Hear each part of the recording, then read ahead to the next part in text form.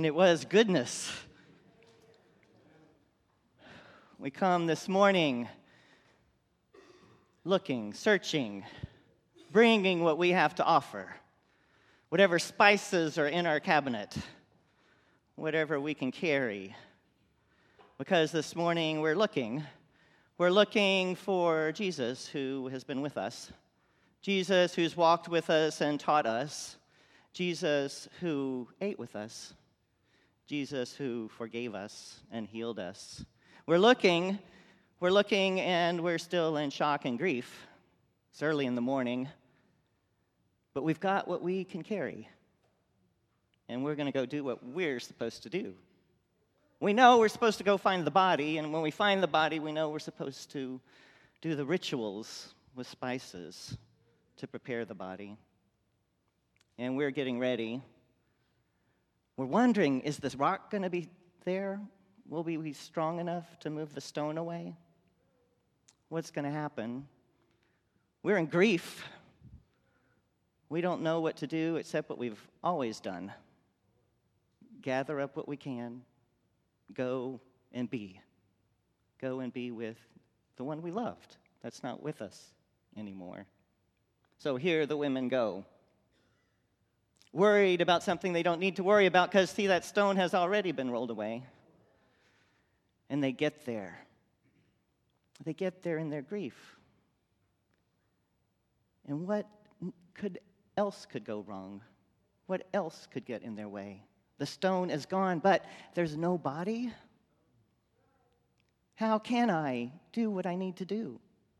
How can I complete the ritual? How can I grieve in the way I'm supposed to grieve? There's no body. This young stranger tells us Jesus has gone to Galilee. I don't know if I can take that in yet. Seems like just too much. Seems like there's nothing. The world is changing too fast. God, can you just stop it for a little while for us to catch up? Can you just stop it for a little while? I don't know if you've been in those places of great pain and suffering and grief where it's hard to hear any message of life, where you're not sure Easter's going to break in. You're not sure resurrection is possible because the pain of the loss and the suffering is just overwhelming. Sometimes we don't know what to do except gather what we can and offer a gift. Go and do the rituals we've been taught to do. I don't know what you do in those situations, but I make a lasagna. I make a lasagna, take my time with prayers, I do the noodles, I do all the layers, get it in my fancy little container so it won't burn me. And I take it over to the family and I sit. Because that's what I know to do. And in the middle of the sitting, we listen to stories that help us sometimes move from nothing to everything. From nothing to a life well lived, from nothing to God breaking through in new ways and finding love all over again. We break free from the grief. We break free from that's what holds us into this one space of pain and sorrow.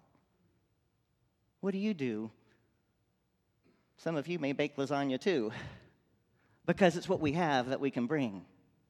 And into this story today, we bring what we've been taught. We bring what we know of our faith. And there's a journey we take from nothing to everything.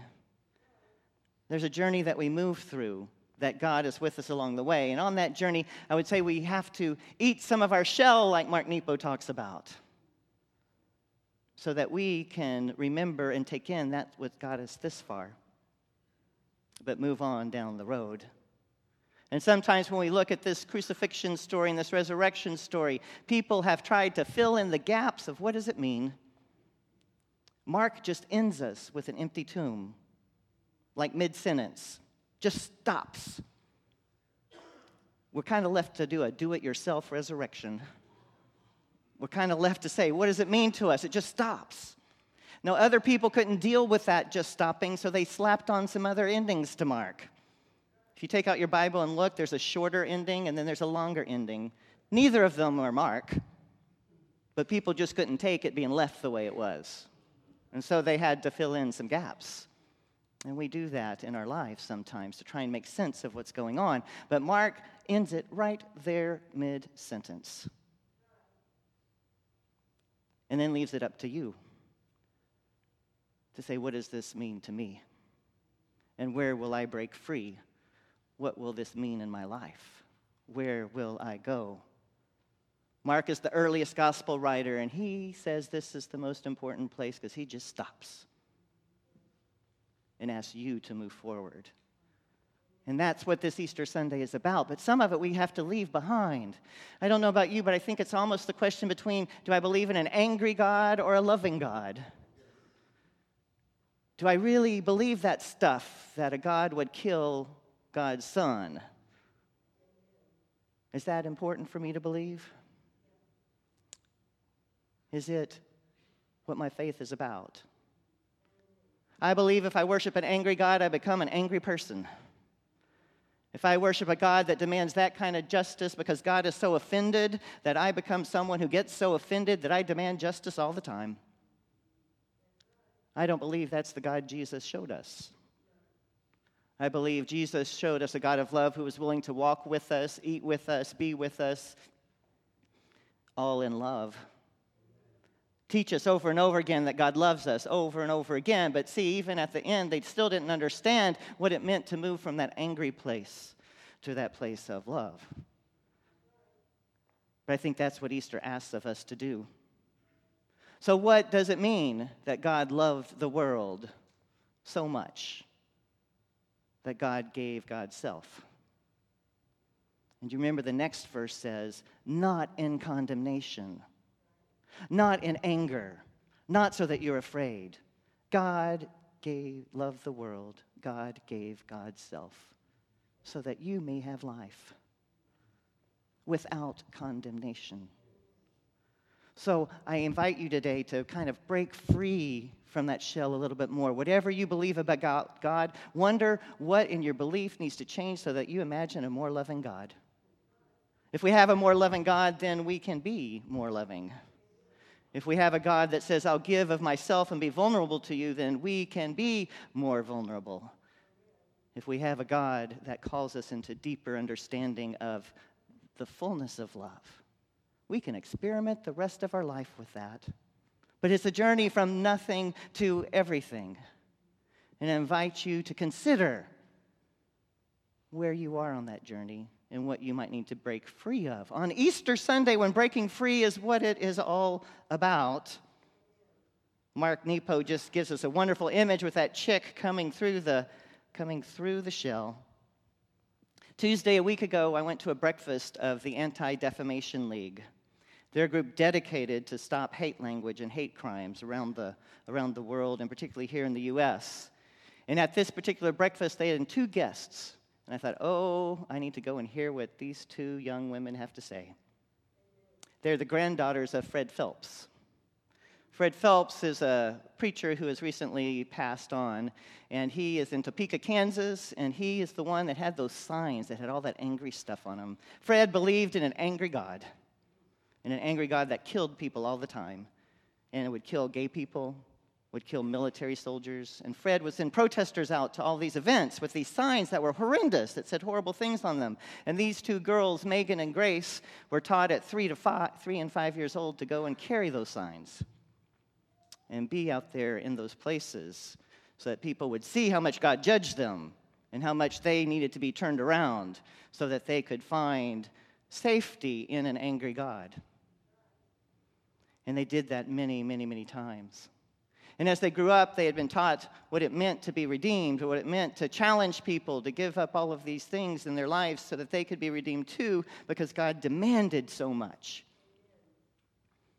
As they went about doing that, the signs started to change. Fred got angrier.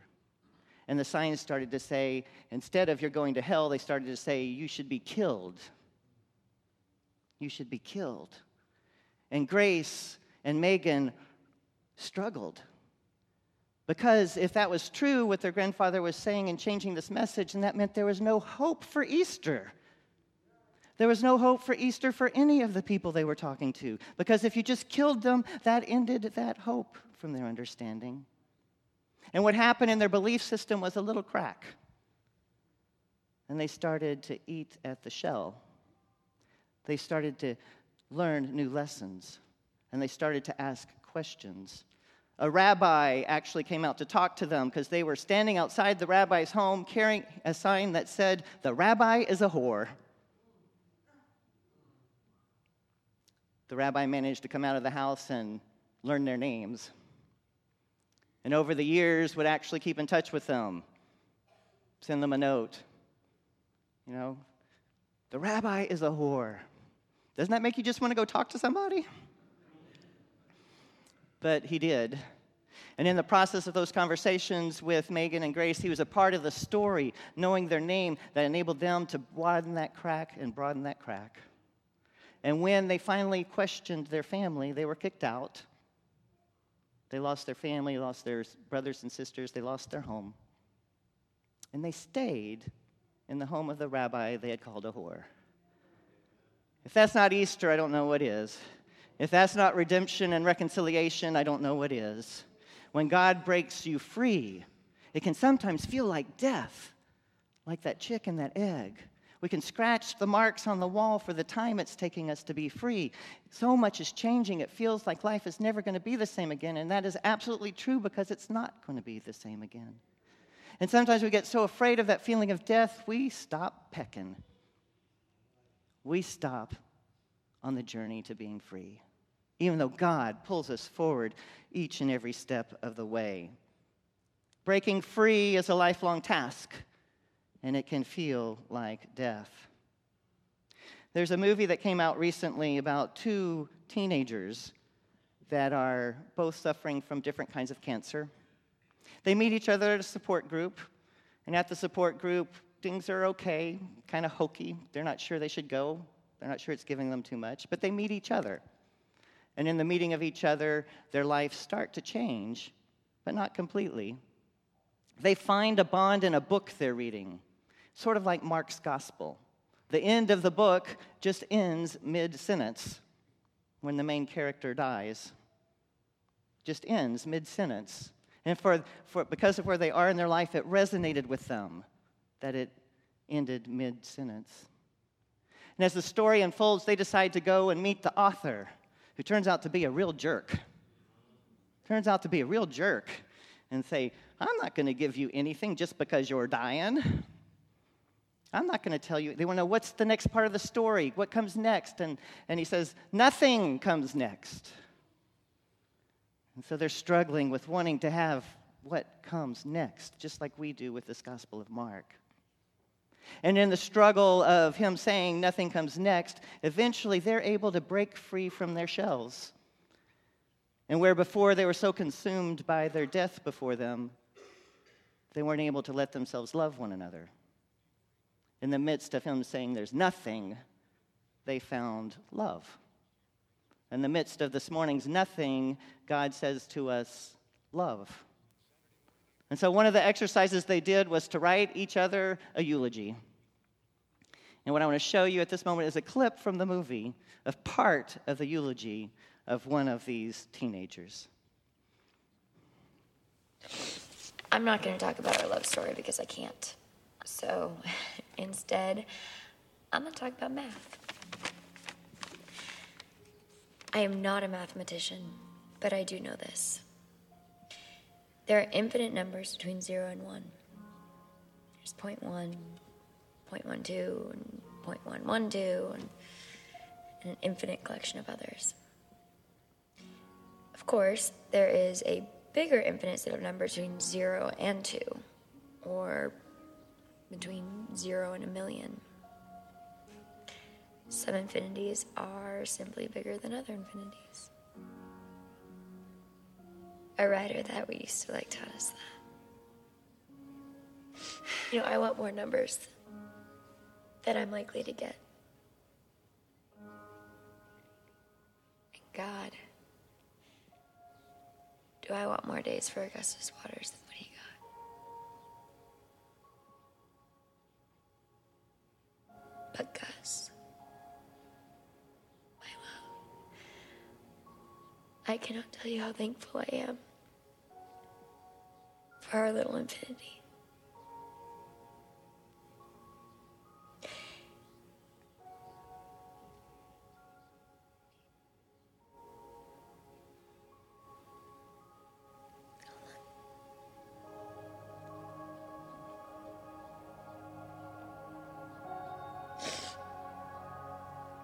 You gave me a forever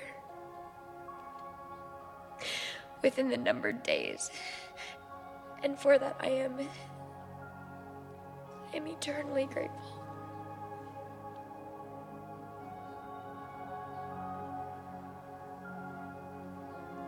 I love you so much.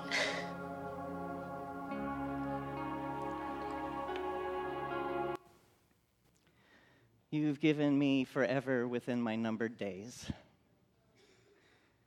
You've given me an infinity, an eternity. Yes, God, some infinities are bigger, your love. But we partake in that life. We partake in that infinity. And for them to choose love right in the jaws of death was to proclaim Easter and to proclaim resurrection. Even when the story had ended, they were challenged to write their own. Even as Mark has ended, we are challenged to write our own, to do it ourselves, resurrection, to know what it means to break free from our shell. We are challenged by this story, challenged to keep moving forward. God meets us right at the point of the worst. God meets us right at the point of the worst, not merely to just fix things by adding a little bit more verses, but meets us right at the story of our worst to redeem them and change them and restore the world in a way we haven't been able to imagine yet. God meets us right there in the place of our lives where we don't feel like there's any resurrection possible. God meets us right there. God meets us in that space, offering us back an opportunity where we think there's been failure, offering us a new beginning where they think it's been an ending.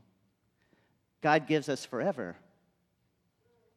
within whatever we think the numbered days of our lives are. And God gives us right in the midst of the death an invitation to love like we never have before. Paul's confession, the Apostle Paul, says God uses the worst the empire could throw at you.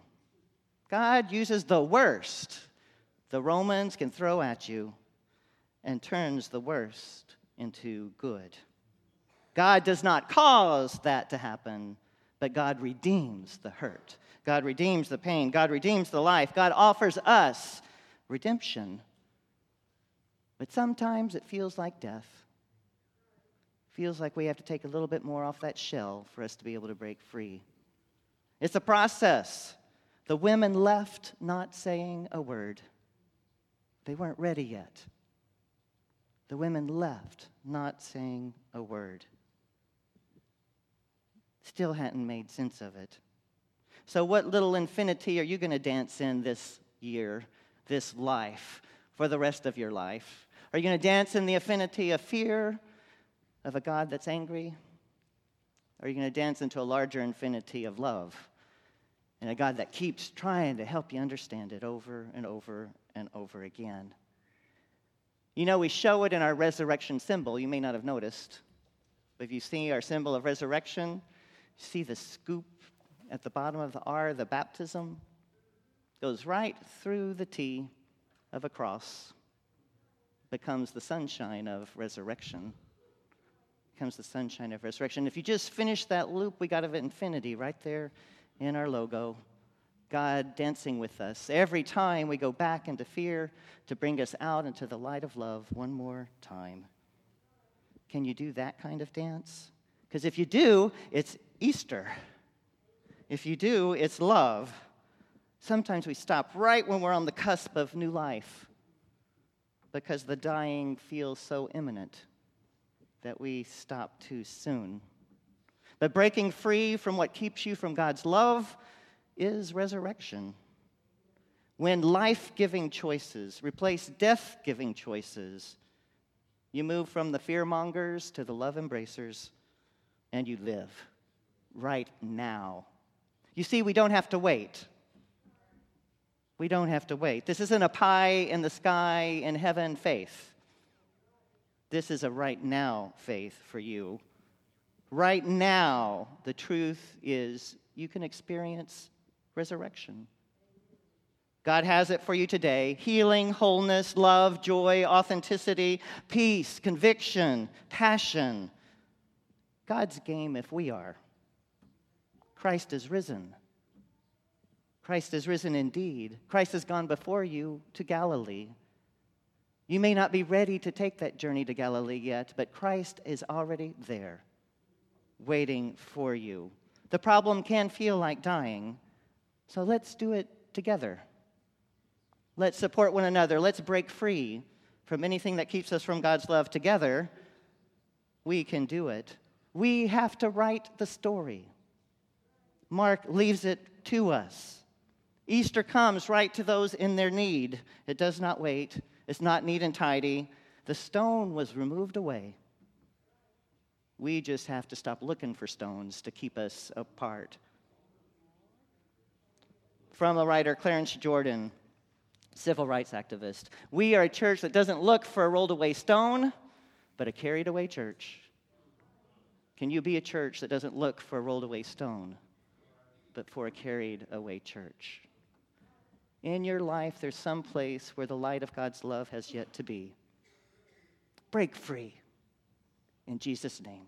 It's Easter. Amen.